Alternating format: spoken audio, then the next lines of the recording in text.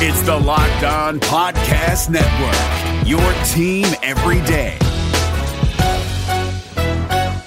Hey guys, Gronk here, calling a 30-second hair huddle. When it comes to tackling hair loss, Hims has you covered. From clinically proven regrowth treatments to thickening, shampoo, and conditioner. Just go to 4hims.com for a free consultation. Then a licensed medical provider can help you with your game plan. If prescribed, Hims ships directly to your door. Get your hair back in the game with Hims. Try today and get a 90-day money-back guarantee at 4hims.com. Just go to 4hims.com/NFL. That's 4hims.com/NFL. Restrictions apply. See website for full details and important safety information. You are Locked On Packers, your daily Green Bay Packers podcast, part of the Locked On Podcast Network, your team every day. RELAX. Relax. We're going to be okay.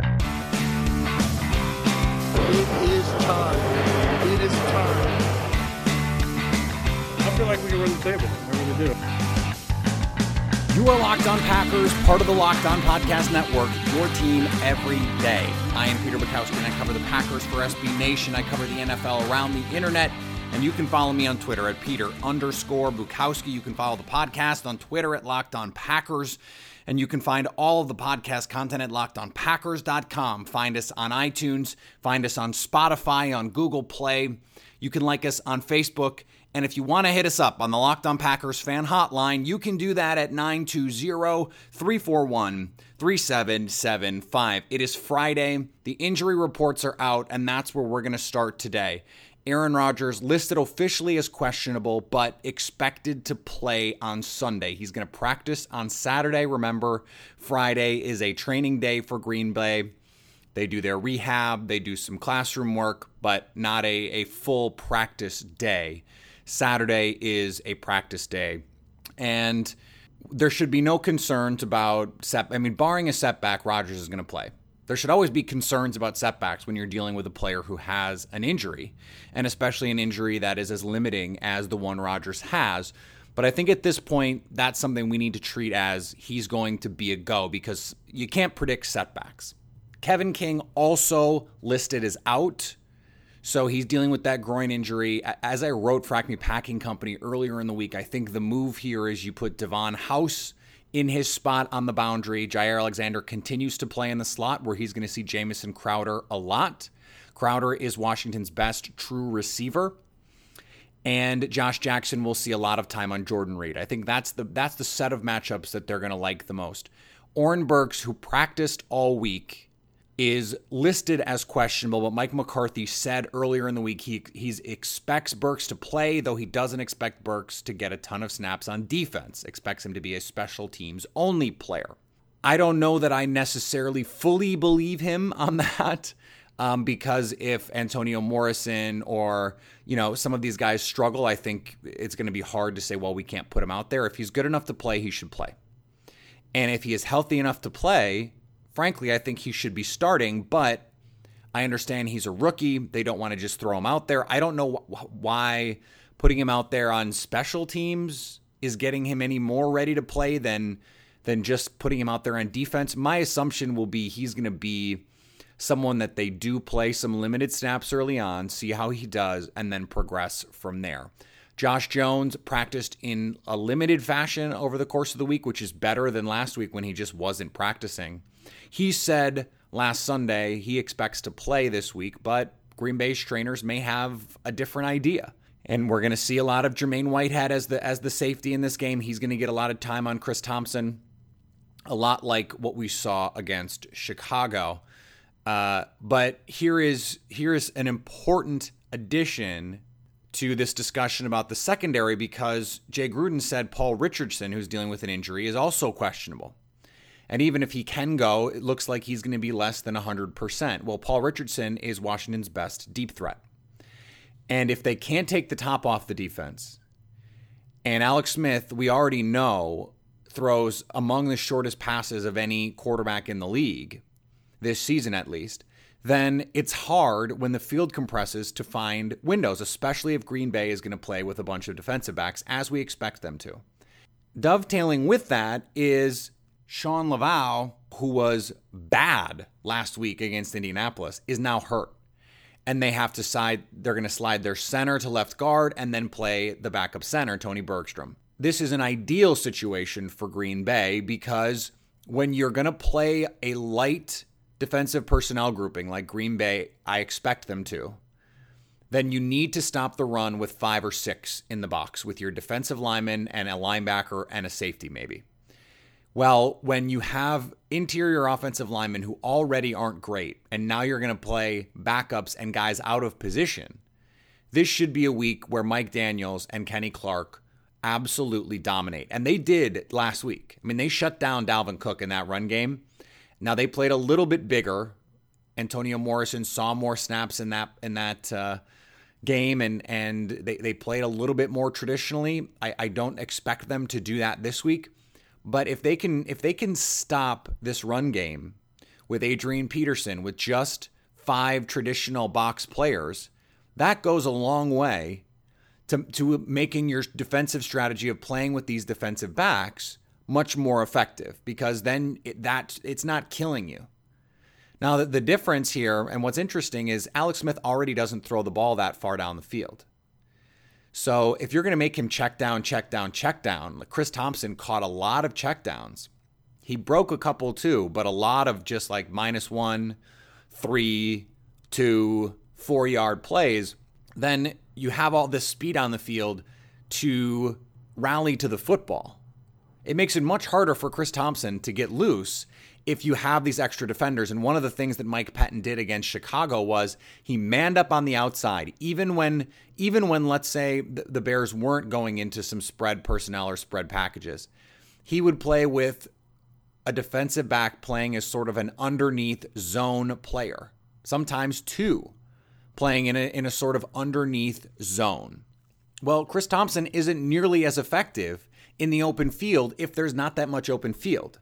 And when he is in the open field, if you have defensive players with speed who can track him down. And it's what makes whether or not Josh Jones and Oren Burks play particularly important in this game, because if they throw the ball to Thompson against a more base personnel, if let's say Antonio Morrison is on the field, that is not as efficient for Green Bay, not as potentially effective as if they had Burks or Jones on the field in playing a similar role in the box.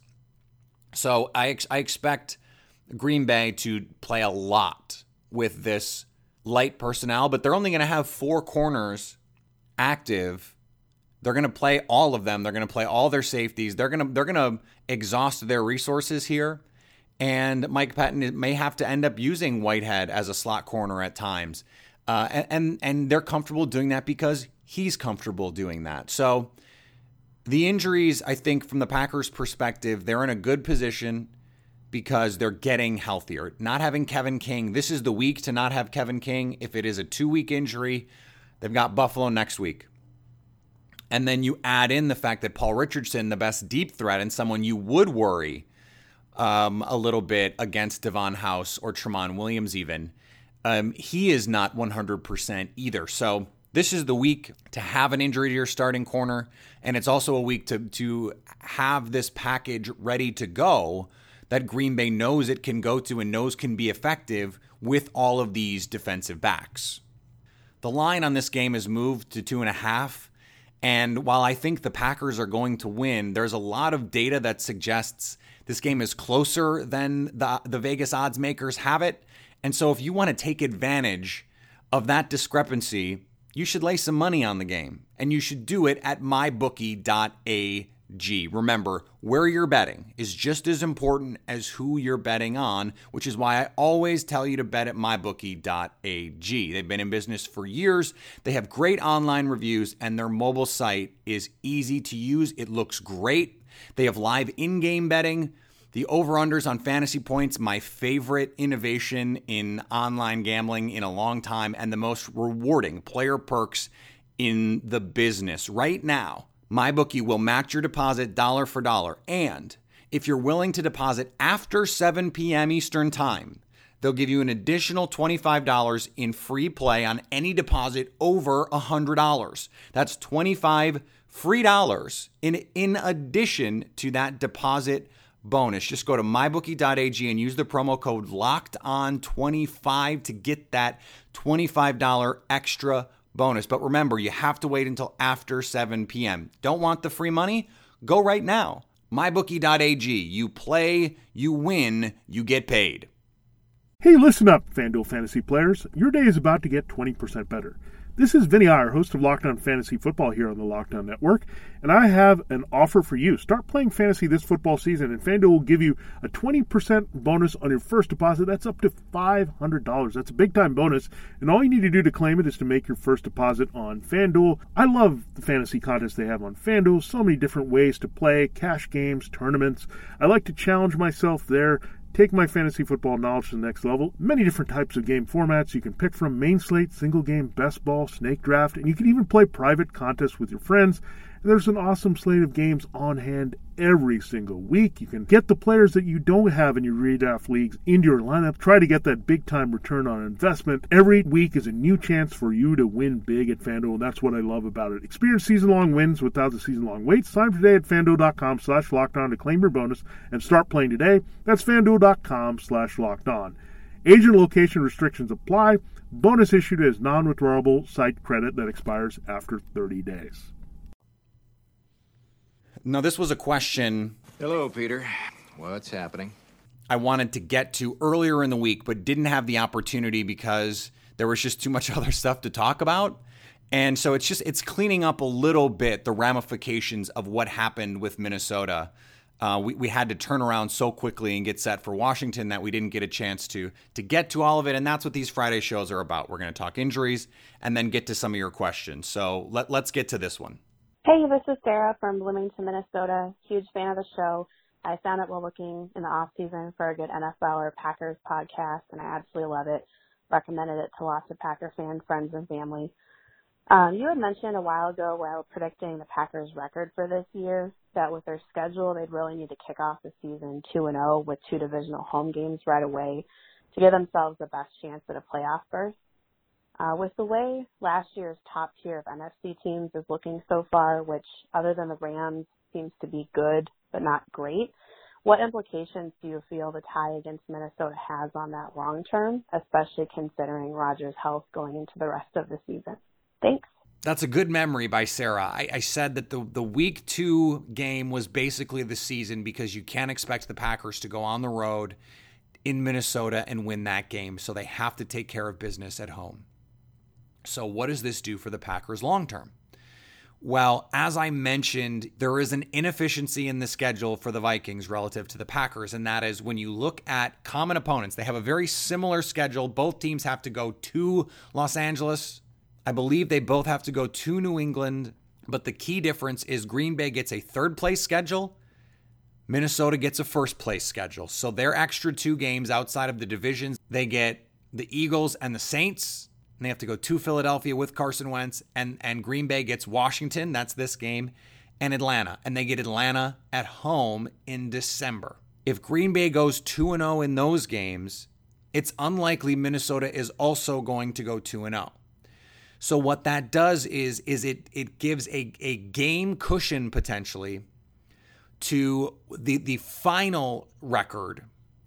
Because what happens now is the November 25th game in Minnesota becomes like a sweep game.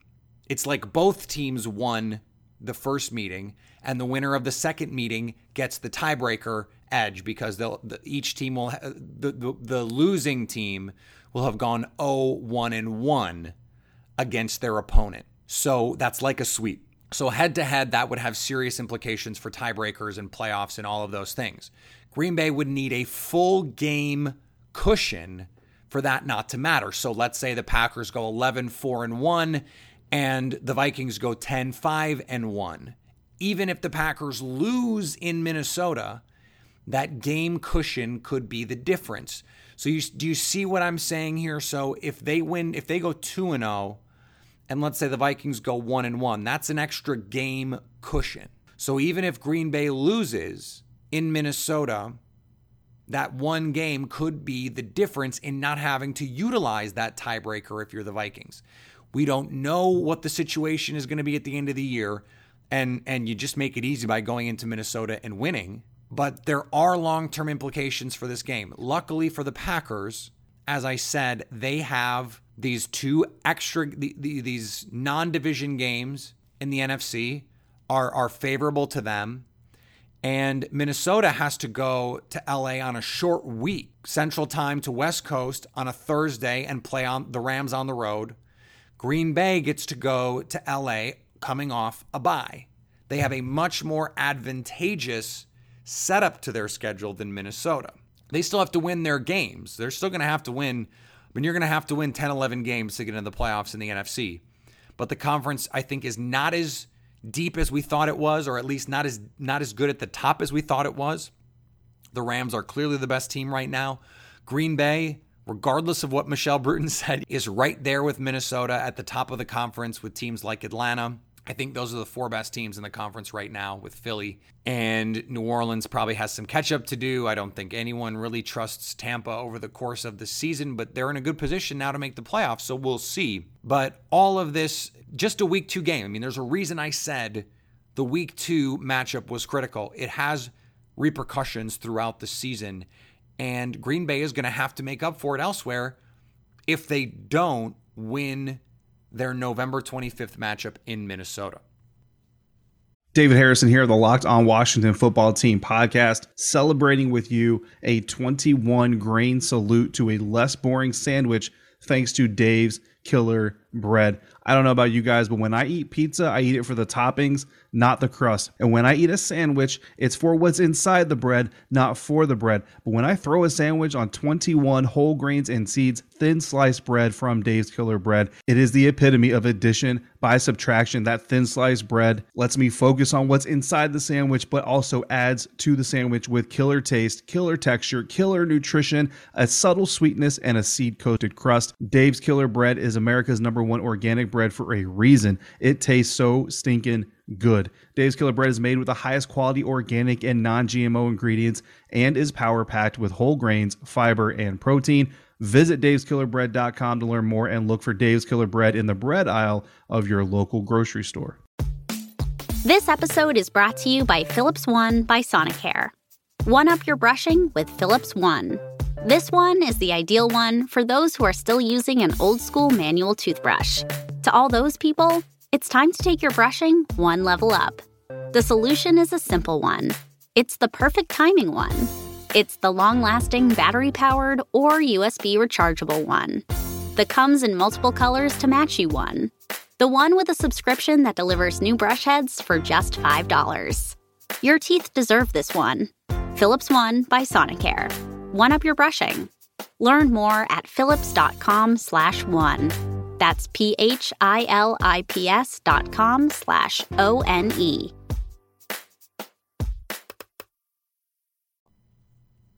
All right, let's get to another question. Hello, Peter. What's happening? I got this text from Tom in California, and I think it's particularly interesting given what we saw last week with the Packers and what happened with the roughing the passer penalty, but also as Washington comes in with two really good edge rushers. He says, "Hello, Peter. This is Tom from California. My question is, given the new rules on protecting the quarterback, could we see the day where an edge rusher is no longer as valuable? If they can't be effective, perhaps we need to look at better linebackers or cornerbacks. Your thoughts?"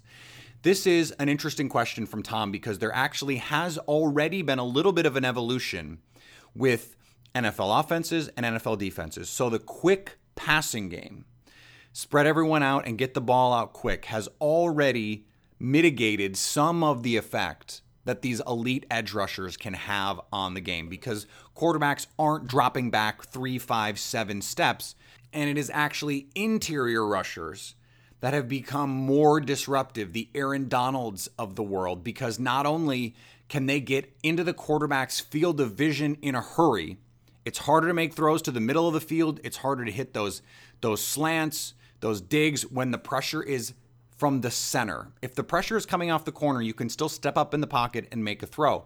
Pressure in a quarterback's face on even quick hitting routes is a bigger problem than pressure off the edge. It's just further to go, and it's not as much right in the throwing lanes. And so again, someone like Aaron Donald, much more important.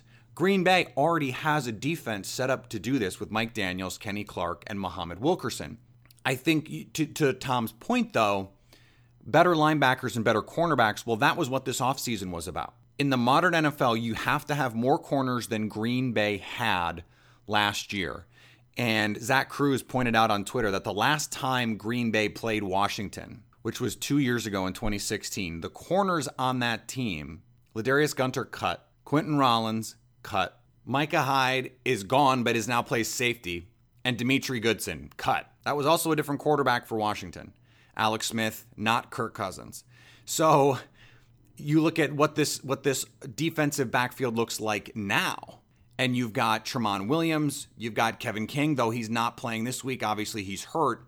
But then you have Jair Alexander, Josh Jackson. It's a much better group of corners. That is why Brian Gutekunst went out and added so much corner talent. It's why the Rams, frankly, went out and added so much defensive back talent, because this is the most critical position on your defense now. I think we're getting to the point where top-flight corner talent is more important than top-flight edge rusher talent, specifically for the reasons that Tom has laid out here, because the quick passing game makes it so. Now, the rules, I don't know that the rules are a big reason for this. Yes, it's harder to hit the quarterback in a legal way now. I don't think that makes a huge difference from a pass rush standpoint.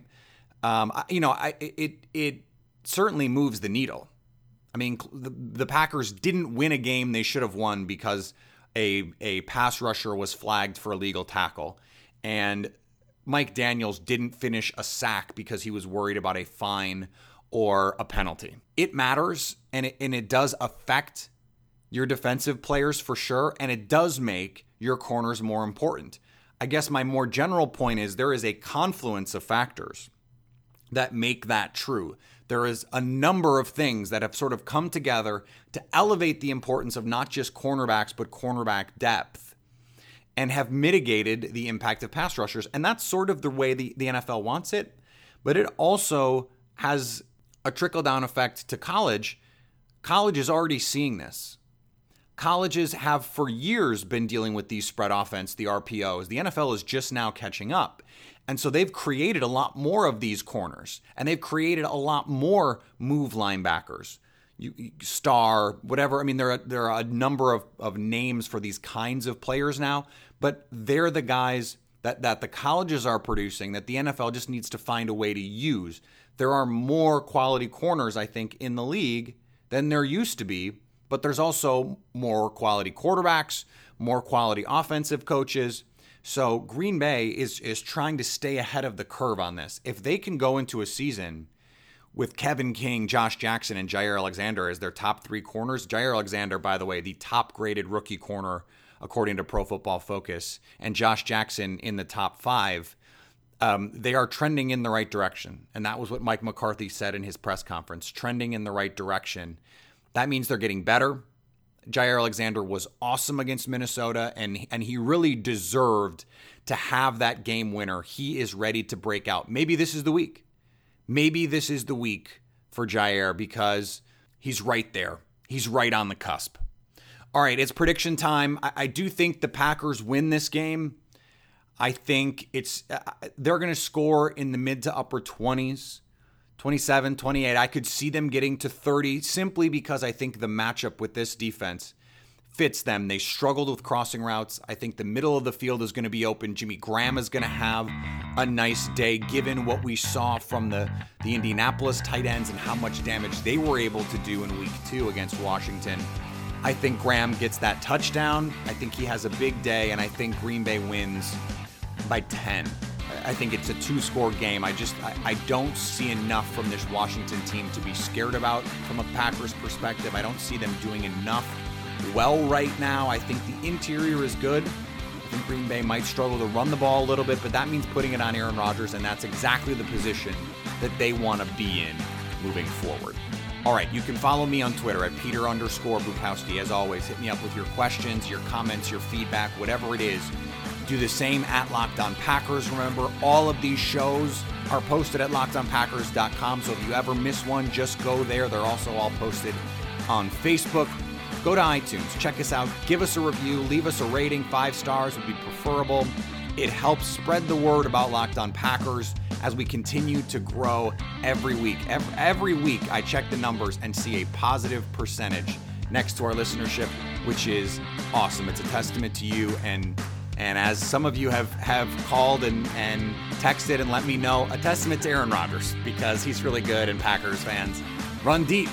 They do. They run deep. And if you want to hit me up at the Locked On Packers fan hotline, you can do that at 920-341-3775 and let me know that you are staying locked on Packers.